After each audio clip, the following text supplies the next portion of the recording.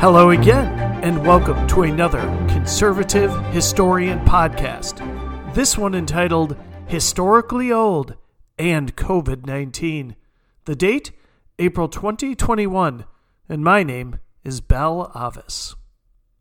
Quote, should any political party attempt to abolish Social Security, unemployment insurance, and eliminate labor laws and farm programs, you would not hear of that party again in our political history. Unquote. Dwight D. Eisenhower, writing in 1954. Quote, retirement is like a long vacation in Las Vegas. The goal is to enjoy it to the fullest, but not so fully that you run out of money. Unquote. Jonathan Clements, British author and scriptwriter, writing in 2020. Quote, and which is worst of all, continual fear and danger of violent death, and the life of man solitary, poor, nasty, brutish, and short. Unquote. Thomas Hobbes, the author of the Leviathan, writing in 1651. According to the book of Genesis, Methuselah was the son of Enoch, the father of Lamech, and the grandfather of Noah. Also, according to the Bible, Methuselah died at the age of 969 years. According to the legendary account in the Kojiki, Emperor Jimmu of Japan was born on February 13th, 711 BCE, the first day of the first month of the Chinese calendar. He then died on April 9th, 585 BCE, or roughly 126 years old at his passing. Now, both of these figures are out of legend, but we can believe that there was a Pepi II of Egypt at one point. Pepi II was a pharaoh of the 6th dynasty in Egypt's Old Kingdom, and he reigned from circa 2278 BCE. He succeeded to the throne at age 6, and if the hieroglyphics bear out, this would put him at roughly 100 years old at the end of his reign. It's a pretty suspect number, but at least it's within the realm of possibility. And why is it suspect? Because even another contemporary of Pepi's, Sargon the Great of Acadia, I love that name, by the way, Sargon, so cool. It was even used in an original Star Trek episode. Well, Sargon was reputed to have reigned less than 50 years, putting the best guess at his age of around 70 when he died. But no other Egyptian monarch, from Narmer to Cleopatra VII, yes, the one with Caesar and Antony, was as long-lived as Pepi. And some, such as Tutankhamun, who lived roughly 3,300 years ago, died at the age of 18. Since Pepi was about the only one that they ascribed such a long life to, it is logical to assume that Pepi really was 100 years old at the time of his death. Now, the first emperor of Rome, Augustus, he lived to 75, but for the common Roman, life was a bit more brief. Life expectancy at birth was 25 years during the Roman Empire. And though Augustus was indeed granted a longer life by being spared, let's say toiling in the fields, or due to his gender, avoiding the perils of childbirth, short lifespans were not just the province of the peasants. His close friend Marcus Agrippa, a vigorous and strong man, died at the age of 51. Predating Agrippa, Alexander of Macedon died at the age of 33. And of course, these weren't violent deaths. They just died. And of course, the trials of childbirth claimed the life of Julius Caesar's daughter, Julia, at the age of 22. Lifespans improved slightly in medieval times, but not really significantly. The first Holy Roman Emperor, Charles, later Charlemagne, would reach the age of 70, an ancient age of the time. But this lifespan was not to be for his subjects. Life expectancy at birth reached a roughly 33 years in the year 800 by the Middle Ages, and the average lifespan of males born in land-holding families in England was recorded at 31.3 years.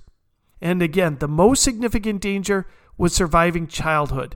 Once children reached the age of 10, their life expectancy would automatically expand. And for those who survived to 25, the remaining life expectancy was all the way to 23.3 years of additional lifespan.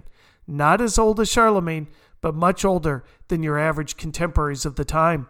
One thing to note about these age descriptions: if you were born in any of these pre-modern eras and survived childhood, again, your odds of living past the average age lifespans were much greater.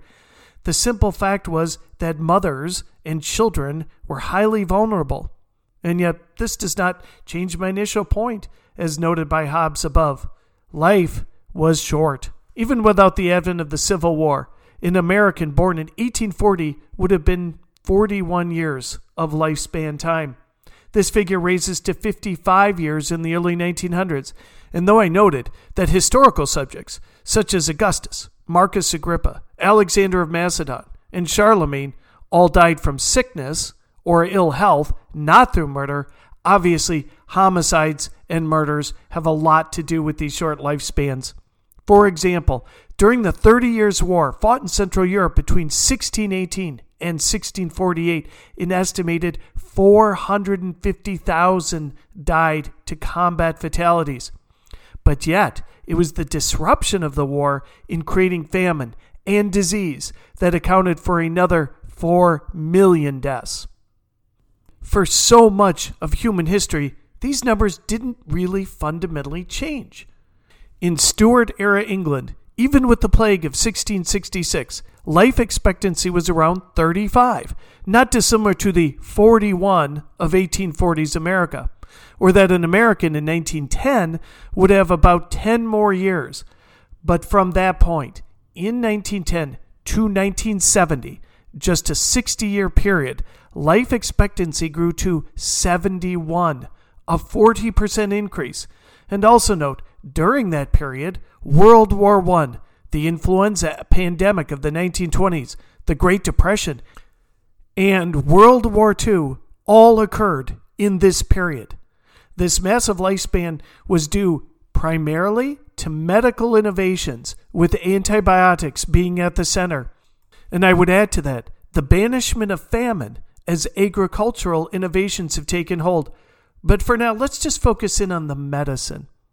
Here are two names that are primarily and historically unknown, and yet were an incredible effect on the history of mankind. Alexander Fleming and Paul Ehrlich, who pioneered differentiations with medicine, especially antibiotics. According to the Society for Microbiology, it wasn't until the late 19th century that scientists began to observe antibacterial chemicals in action.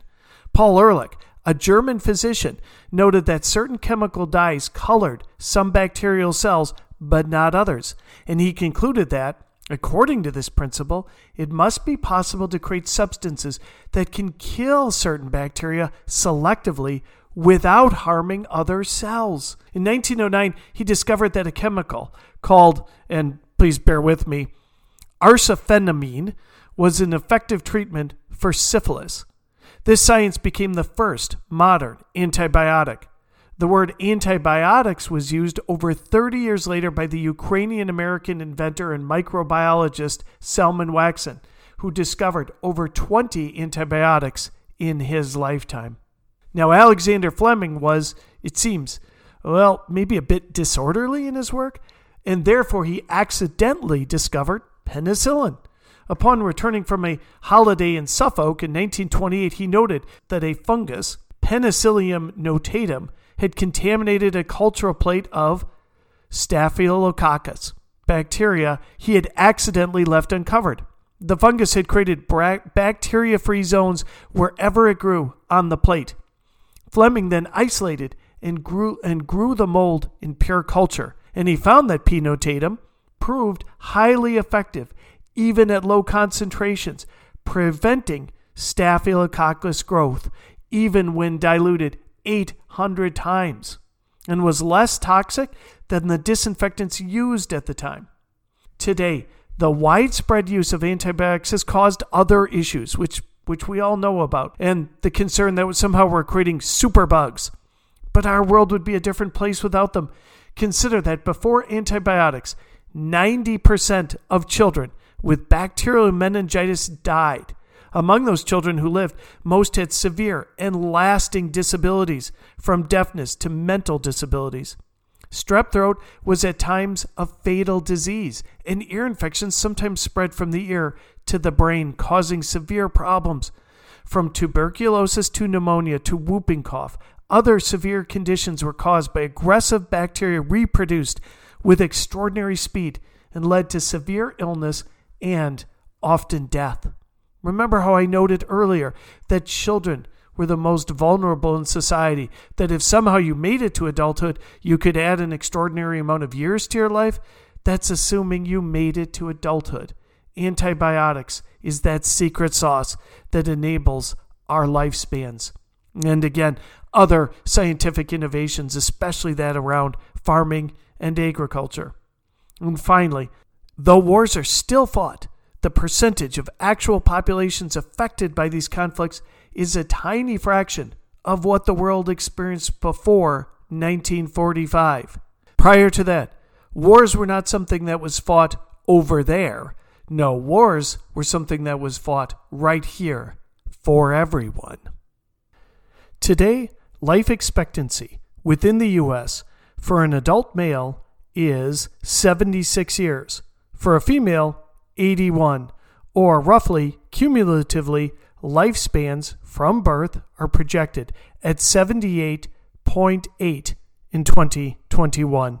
And again, this would be using non-COVID or a fully vaccinated group. But just think about that number and think about the incredible leap forward in lifespans that mankind has made. That is double and then some, the longest lifespan of any point in the history of mankind, any time before 1910.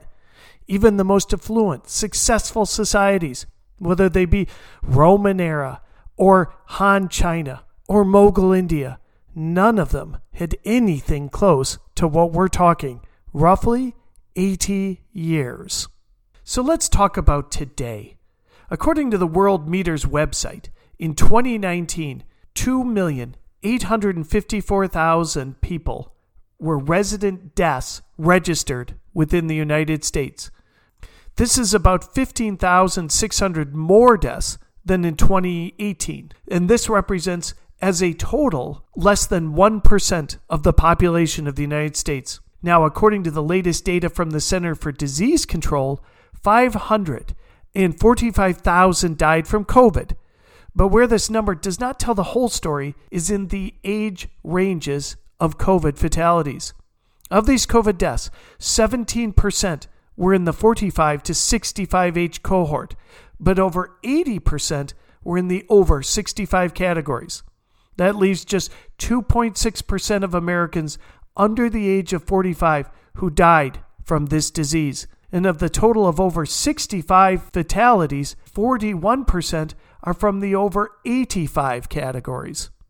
This demographic sea change is historically incredible because as recently as 1930, there were only 6 million total Americans above the age of 65, as opposed to over 45 million today. From the inception of this disease in the winter of 2020 to the present day, April 2021, the one consistent factor of COVID is that it is a threat to seniors, but not worse than the seasonal flu to anyone else. One question keeps coming up because it gets to the heart of the coronavirus pandemic. How does the number of deaths from all causes in 2020 compare to 2019 and 2018? The preliminary death count for 2020 is 3.1 million deaths, or an 11% increase over 2019. Now compare that to the barely registered growth of the previous year, and the impact of COVID therefore becomes evident. But according to data compiled by Johns Hopkins University, more than 280,000 Americans have died due to COVID-19. But note the difference between this number and the 545,000 touted by the media. In other words, the 500,000 number contains nearly half of fatalities that would have occurred otherwise, and therefore are not actually COVID, but rather related to diseases that are evident within old age. And I would add to that another number that we cannot yet know, but will in 2 years' time. I predict we will see a decline in total fatalities in the U.S. during 2021 and 2022 from 2019 ranges. I'm excluding the COVID peak year of 2020. So keep this in mind. If in 2019, 2.8 million Americans died, that number will be less in 2021 and in 2022. The reason I predict this is because the cohort of deaths is so centered on age and gets even worse when the over 85 groups are included. Many people who would have lived through 2020 were it not for COVID would have passed in 2021 or 2022. In other words, COVID cost them 1 or maybe 2 years of their lifespan. Now, as I talk about these statistics, I want to be clear that I fully understand the impact and the meaning behind these numbers. About 25 years ago, I lost a parent to cancer. This parent was 60, so roughly 21 years less than the normal age now. So, by any standard, a younger person. That is why I take no death lightly as I provide these statistics. And please understand that I know that these people that I'm talking about were mothers and fathers, grandparents, sons and daughters, and brothers and sisters. So even though we fully understand that we are talking about people, real lives, people with names and their own personal histories, but it is incumbent for us to understand these numbers, to understand these statistics, because vast economic and societal decisions should not be made purely based on anecdotal evidence. It is upon these numbers, in these statistics, that great societal decisions are made, as was done in 2020. The lockdown had an immeasurable effect on our economic and emotional well-being of this nation. And we need to delve within these numbers to understand the justifications of these policies. But these lockdowns and the lockdowns themselves were not done to protect just the most vulnerable in our society, those in the upper age cohorts. They were employed on the entirety of our entire world, despite the obvious facts, the obvious science routinely cited and then routinely ignored when faced with political expediency. Am I saying there was a correlation between the lockdowns, let's say, and wishing to protect the votes of the elderly? No, not overtly. In Florida, for example, Governor Ron DeSantis did not go total lockdown despite having the single largest cohort of elderly voters in any state. But it is worth a discussion that the one salient fact that we knew 1 year ago and still know today was not the most critical determinant of public policy. And that is protecting the vulnerable. That is what Ron DeSantis did in Florida, but it was not done elsewhere. And here I turn to Anthony Fauci, who, by the way, at 80 years old, fell into the at-risk cohort, as did the president of 2020 and the one we have today. Now, there are 4 problems with Fauci, but only 2 are under his direct control. Once upon a time, ABC television stumbled upon a ratings juggernaut called Who Wants to Be a Millionaire? The program appeared once per week and enjoyed stellar ratings. But the geniuses at ABC programming thought that 5 times a week would be 5 times better. Because of saturation, ratings at the show plummeted. Saturation. That is Fauci. Seeing him as part of the COVID narrative was okay. He was both informative and authoritative in almost a folksy fashion. But seeing him all the time, everywhere, gave the impression, and perhaps conveys the reality, that a doctor of infectious diseases was running the entire show. And Fauci could have toned down his appearances, but clearly he did love it. The other issue directly with Fauci was his decision, often seemingly unilateral, to tell the American people what he thought they could hear, what he thought they could bear. The reason his popularity soared was not that our citizenry thought that he was going to sugarcoat the truth or make it easy for us. No, the reason he was popular is because we thought he was leveling with us. We thought he was bringing us the straight facts of the situation on the ground. And as adults, that was what we needed to hear. Of course, there is the essential role that Fauci should have played. And that role was one of advisor, not decision maker. As a doctor of infectious disease, a Fauci policy is simple. Humans are carriers, so keep them apart. One of the great strengths and challenges with our entire medical system is specialty. If one, let's say, has sinusitis, then the nose surgeon says, do surgery. To so many within the medical world, everything is a nail and they are the hammer. And one needs to discern that sometimes things are not nails.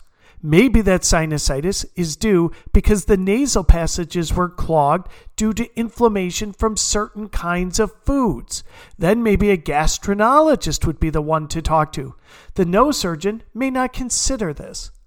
In other words, you have to look at a holistic solution within health and a holistic solution within the policy of meeting a pandemic. But that's not what happened. What happened was a doctor of infectious diseases was allowed to dictate policy. Now think of that doctor of infectious medicine faced with the prospect of a massive society that cannot function or is emotionally stunted by keeping them apart.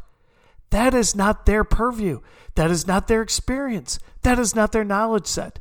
Fauci should have been positioned as the infection guy, alongside others, including maybe psychiatrists commenting on the mental challenges of lockdowns, and vaccine specialists discussing how herd immunity really works, and how about other infection specialists. But Fauci became the guy, which is another fault not of Fauci, but of the decision makers themselves. The ability to balance all of the needs, all of the science, is why Florida, and not New York, and certainly not California, is the success story of COVID and the concept of federalism itself. And I would extend that out even further. One of the things that the left wishes to do is to centralize authority into a few key areas. The concept of federalism is to keep that authority dispersed among 50 different entities. And this is what happens. If centralized authority had been in the way that so many wish to see it, there would have been one policy, and that policy would have been mass lockdown.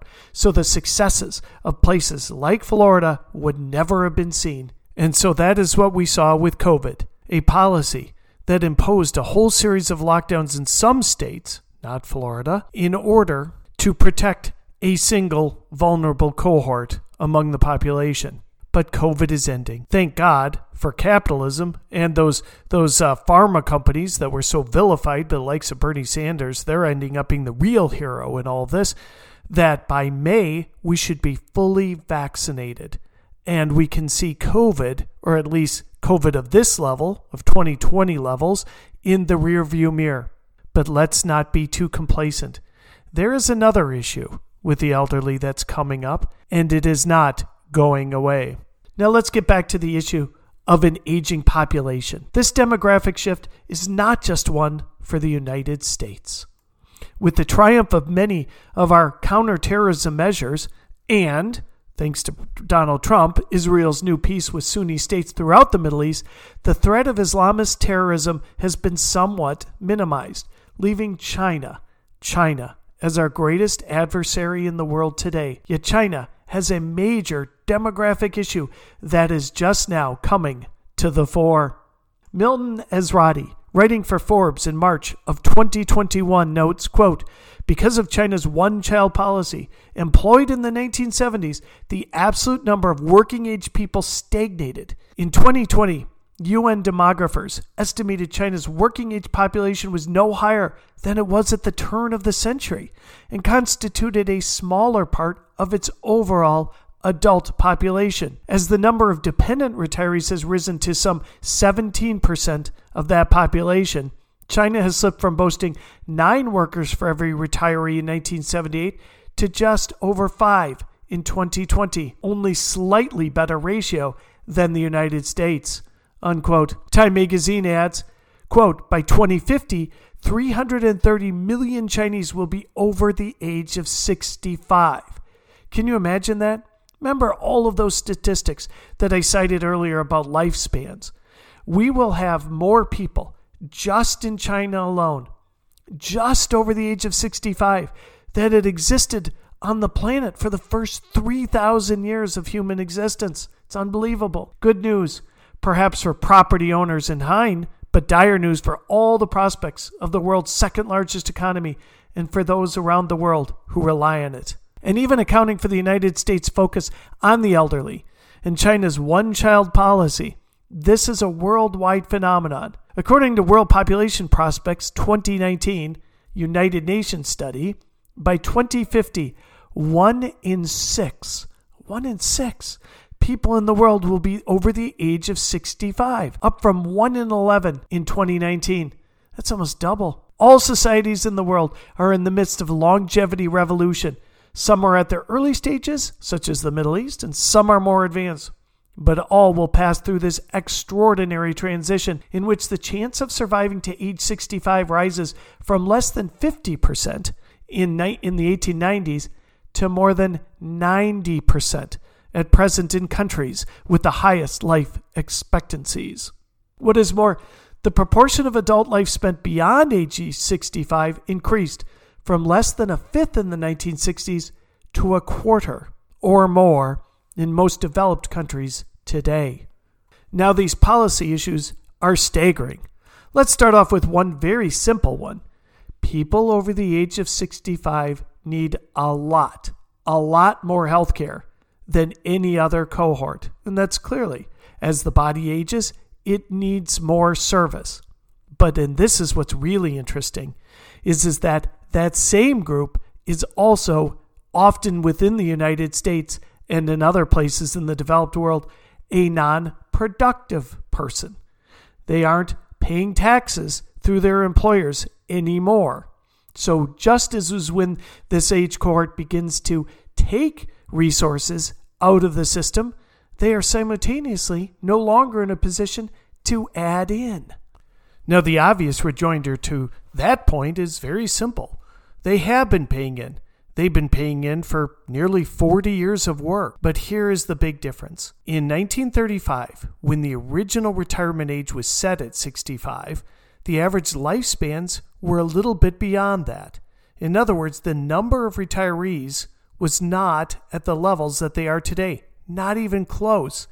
And one other factor. In the mid-1960s, the passage of Medicare as part of Lyndon B. Johnson's Great Society program also meant that simultaneously, as Social Security needs to be paid in to support the elderly, now a massive healthcare entitlement was added aboard. Finally, you also have massive state and local pensions, and we're going to be looking one in relation to California teachers that show that, simply put, the amount of money put into the system will not match, at some point in the very near future, the amount of money that will need to be taken out of the system. Now, for anybody who's truly interested in this subject and wants to know a lot more, I have a book that I strongly recommend.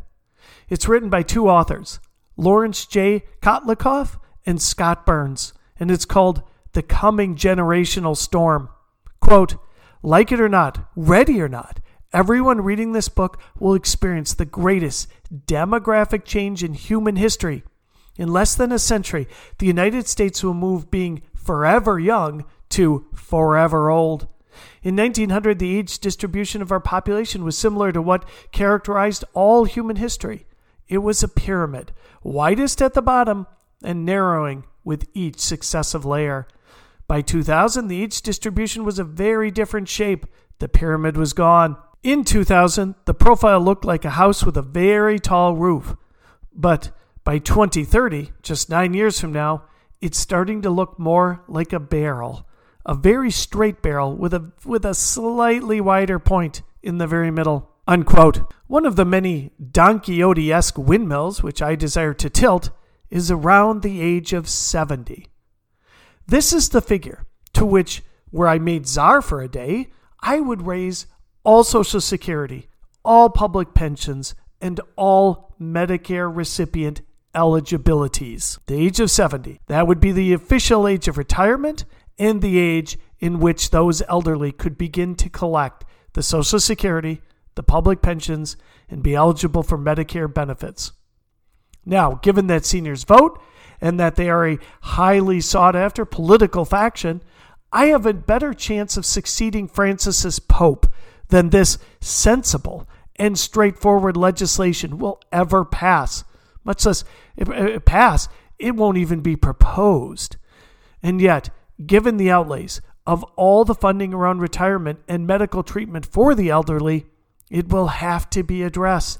Like the U.S. federal and state debt of over $31 trillion, it is not going away and it is not changed. Now, I get it. If you're age, let's say 55 to 62, there's simply no way you would vote for something like this, and that cohort is millions of people. But what about all those people under 55? Let's say 35 to 55. Well, and I get that too. This concept of raising any kind of retirement age is a little like the stupid games me and my buddies in high school would play. This was a game in which we would open the car door and invite one of us to ride in the car. And then the minute that they got really close to the door, when they got near, we would just drive away and drive maybe like 10 feet and then watch if they would try to run and leap into the car. It was dangerous and stupid, but it was actually kind of fun. In other words, what I'm saying is, as you get close to something and then having it taken away, this is a bitter pill to swallow. So the people who are going to be eligible in the next 5 years certainly going to vote for it, but the problem is people even eligible in the next 20 probably wouldn't vote for this either. As one can see from my photo on my website or Twitter feed on my videos, I am not that far from collecting myself after paying in for decades. But as our current president would say, come on, man. The issue with making our government solvent is not about us, but our children. When I say there will be nothing left for them, I mean there will be nothing left for them.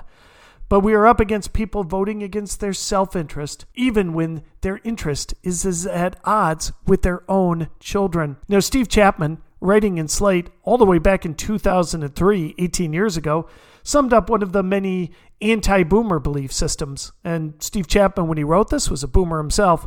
Quote, boomers have gotten our way ever since we arrived in this world, and the onset of gray hair, bifocals, and arthritis is not going to moderate our unswerving self-indulgence. We are the same people, after all, who forced the lowering of the drinking age when we were young so we could drink, and forced it back up when we got older so our kids couldn't. That's true. On top of that, we're used to the best of everything and plenty of it. We weren't dubbed the me generation because we neglect our own needs, Junior. If politicians think the current geezers are greedy, they ain't seen nothing yet, unquote. But this is not just about boomers. I mean, let's be clear about that. My Generation X people seem about as inclined to raise the age of entitlements as the boomers do. Yet consider this salient fact. That was simply not the case even 18 years ago when Chapman wrote his sort of amusing anecdotes. According to Teaching Certification's website, a teacher in the California teacher system is eligible for retirement at 55. Given that teachers' jobs are not as onerous as, let's say, mine workers, farmers, long-haul drivers, or even distribution workers, we can add 2 years to their median age or put them to 85. If that teacher starts their job at 23, that is a total of 32 years of work, and that 32 is interesting because you can't be eligible in California until you do 30 years, and 30 years of retirement. So let me repeat that. 32 years of work, 30 years of retirement. No system, not even the capitalistic fueled miracle that is the American economy, can tolerate workers being paid 1 year of non-production for every year of work. But it isn't even an apples-to-apples comparison because, as I noted before, the elderly need far greater health benefits than the younger. So a 1-to-1 ratio is actually not 1-to-1 at all. It is a losing ratio. And again, who's going to lose on that? You take a look at my photo. Probably not me. There should be enough funds in there for at least another 20 or 30 years. But my kids and my future grandchildren, they're screwed. Though Americans do not have to support a Methuselah for 800 years, or even a Pepi II for 50 years of retirement. Remember, if he ruled to 100 in our society, he would get that would make him eligible for 35 years of retirement, unless Pepi had decided to abdicate the throne of Egypt and become a teacher and move to California. Then he could retire at 55 and enjoy 45 years of retirement. Now, fortunately, they don't have to face those kinds of odds, but our current system still cannot endure. If significant changes are not made, one, we'll see our lifespans begin to decline through lack of supporting resources, though nothing like that experienced by humanity for the first 4,950 years of our history. This is Bell Avis. Thank you so much, as always, for listening to the Conservative Historian Podcast.